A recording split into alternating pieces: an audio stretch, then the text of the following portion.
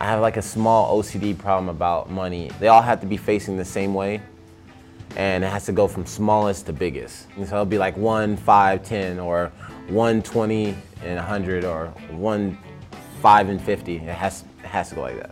I just always have my money like that in like my wallet. When I start seeing people just kind of get money and just put it in their pocket, it drives me crazy. Like I'll ask them to like let me see their money so I can fix it. Because if I don't, I'm feeling weird just talking about it, but it drives me crazy. Right before I leave to come out, to the fight, I always get my toenails painted, get pampered in the nail salon. I get the deluxe spa. They put the stuff on the bottom of the feet, and I get gel coating. Like in the beginning, it was a little weird. They're probably just like, look at this guy's feet, because all we do is train and kick all day. But now they're just like, hey, it's fight time.